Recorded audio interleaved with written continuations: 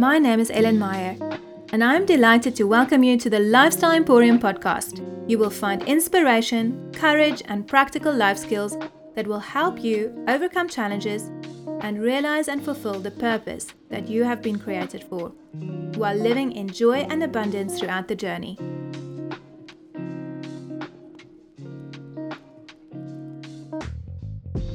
We have reached episode 7, and this one, darlings, is one of my favorites. Take your power back. Epigenetics prove that you can. Today's message is a message of tangible hope in the midst of a sea of negativity and uncertainty. This is a time where so much seems to be out of our control that we could be tempted to feel powerless. To some degree, this is a call to take your power back, to release control over the things we cannot change, and to master that which is ours to master. So stay with me. You will emerge empowered towards the end of this message. I don't think I need to remind you of the state of our society. My gosh, if you are a member of any social media group, or if you read the newspapers, you will have seen the roaring negativity and criticism that prevails. This gives us a glimpse into the mental and emotional state that the world is in, and the statistics confirm this. Globally, the divorce rate is rapidly rising, and according to the World Health Organization, a large percentage of people worldwide suffer from depression, which is a, and I quote, leading cause of disability worldwide and a major contributor to the overall global burden of disease. Not to mention anxiety and other mental health issues which are present in our immediate friendship circles and society. Sadly, statistics does not even accurately reflect those who are suffering silently. The World Health Organization also confirms that suicide is the second leading cause of death among 15 to 29-year-olds globally. Young people at the very prime of their life. In fact, among all ages, one person every 40 seconds loses their life through suicide. My heart breaks for you, dear friend, if you are suffering or have lost someone in this way. Interestingly, at the time when these statistics were researched, we were not in the middle of a world war or a recession. In fact, I started researching this before the COVID crisis. Life was just life, with its hills and valleys. To date, we have not yet seen the full range of repercussions of the current coronavirus epidemic. But shouldn't we be happier? With more access to instant entertainment, to knowledge, food and shopping, and even social contact through social media than ever before?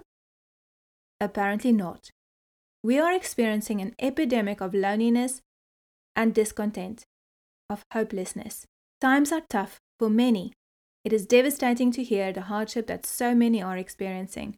And this is precisely why I was inspired to pursue counseling as a chosen profession, as a vocation.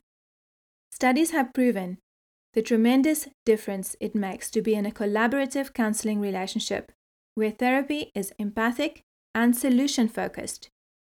In my quest to find ways to help those who are suffering, to overcome and, dare I say, even thrive, I have done a study of people who have endured suffering and have managed to rebuild their lives. Would you like to know what is the common thread in their stories? I think it is best said by Viktor Frankl, Australian psychiatrist, philosopher, neurologist, and Holocaust survivor. He said, "Everything can be taken from man but one thing, the last of the human freedoms, to choose one's attitude in any given set of circumstances, to choose one's own way, to choose one's own way." He goes on to say that when we are no longer able to change a situation, we are challenged to change ourselves. The common thread of survivors and of those who conquer is to resolve to change what you can change, even when all else seems out of control. And the starting point is you, your very own attitude, thoughts, and actions. I have a question for you. Try to be objective. Do you really believe that our current society is experiencing more hardship than years gone by? Think back through history before you answer. Not many of us have survived a world war, Holocaust, or lived in a period where a woman's value was simply tied to whether she could produce a male child. How many of us in Western society have experienced slavery or child labor, or do not have access to medical care of some sort if needed? Hardship is relative, and everyone has a battle to fight, that is certain.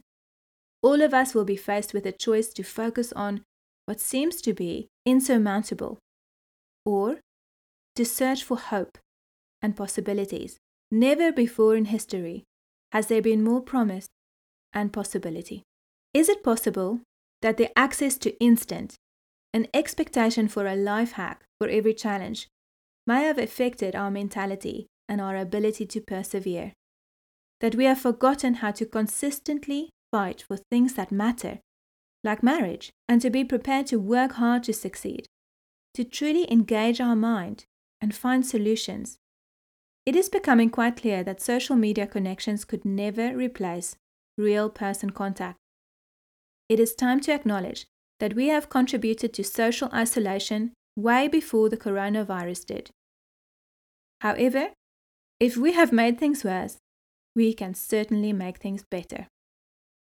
If we study history and those who have survived unthinkable tragedies, it proves that it may not always be our circumstances contributing to the state of our mental health, but perhaps the way we choose to think about our circumstance.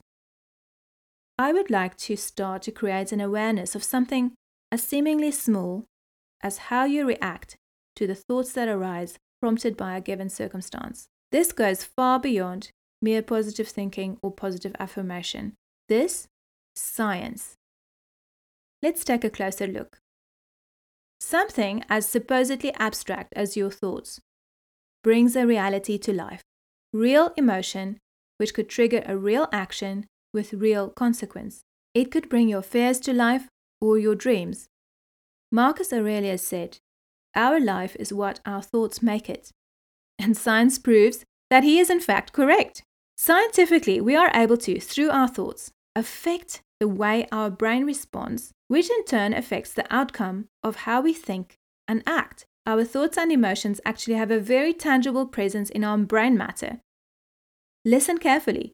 It even impacts our genes.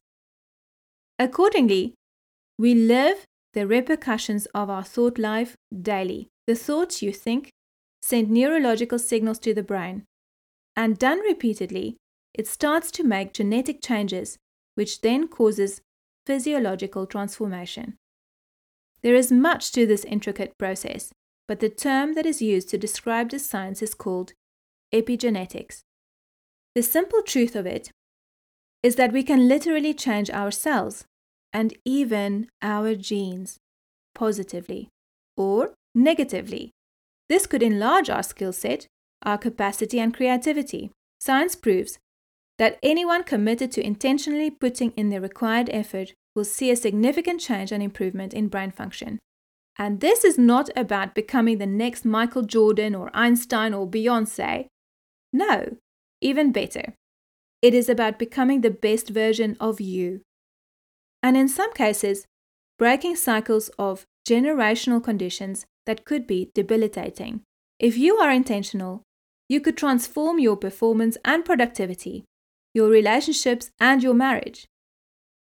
These changes can last for generations. Think for a minute of the profound implications of this statement. Our choices not only affect our lives, but those of our children, the generations to come. Science reveals that our decisions alter our genetics. This news is both good and bad. This may explain to you why you may be predisposed to certain conditions, perhaps obesity or addiction. But science proves that this does not have to be a life sentence. You could be the one to break the cycle of addiction, behavioral challenges, abuse, or disease so that your children would not have to fight the same battles. How liberating!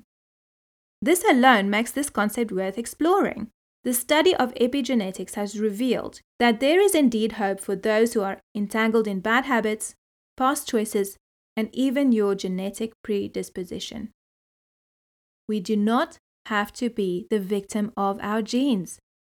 How often have we simply accepted our destiny because it runs in the family? It does not have to be this way. Once a thought enters our conscious mind, it becomes possible to alter it, and we are able to take that thought and reshape it. Studies show that a large percentage of mental and physical ill health is as a result of our thoughts. This is staggering. Negative, fearful, anxious thoughts are literally destructive, whereas positive, strong, hopeful thoughts are life-giving. The brain is therefore adaptable, and it responds as we instruct it to respond. This is a very simple explanation of the neuroplasticity of the brain. And this is great news for those of us struggling to change bad habits, overcome obesity, or anxiety. This is great news if you thought that your future was set in stone by the negative words that someone spoke over you, or even that you spoke over yourself. This is great news if you felt trapped by health conditions or actions that your parents seemingly passed on to you. What I find even more exciting is that there is also neuroscientific research which reveals that there is evidence of significant improvement for many cases of brain injury and for other disabling mental pathologies. As long as someone has the mental capacity to choose, improvement is indeed possible. For some of you listening, you may say, okay, this makes sense, but how do I do this? I use cognitive behavioral therapy and counseling sessions. It is a proven therapy whereby counselor and client collaborate towards a transformed life, which starts with a transformation of thoughts and attitudes. It is a powerful and entirely drug-free approach, and for those who make the effort, they are always amazed of how they are capable of far more than they ever thought possible. Sometimes you just need someone to walk with, someone to guide you or to believe in you. Find a trusted friend or contact a counselor to practically help you. Whether you are motivated to just start to have a more positive possibility mindset, or whether you choose to get help, persevere, no matter how daunting your situation may seem. The study of epigenetics continues to reveal how magnificently we are made, that we are in fact made to conquer and overcome. Regardless of our social background, all of us have this very same power. The power to choose our attitude, the resolve to find ways to flourish. You may have felt that life has been unfair, or maybe that you are truly a victim, but where will this attitude lead you?